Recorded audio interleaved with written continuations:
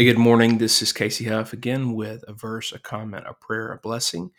And today is February 10th, 2022. We're continuing our reflection on 1 Thessalonians 5:16 through 18.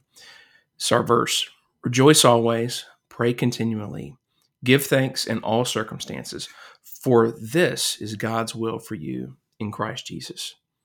Our comment, a God that is only God during the good times is no God at all.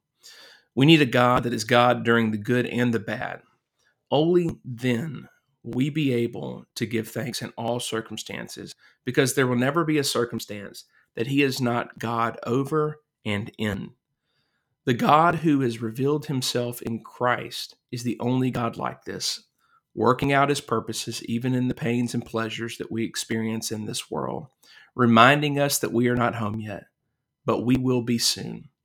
And with such anticipation of God's triumph over the brokenness of our world, we can and must give thanks.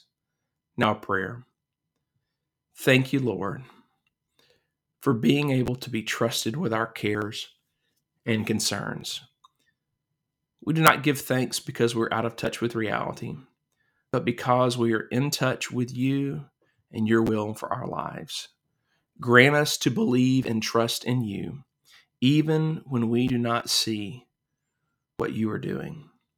Grant us to give thanks in all our circumstances because of the hope that we have in Christ. In His name, amen. Now, a blessing.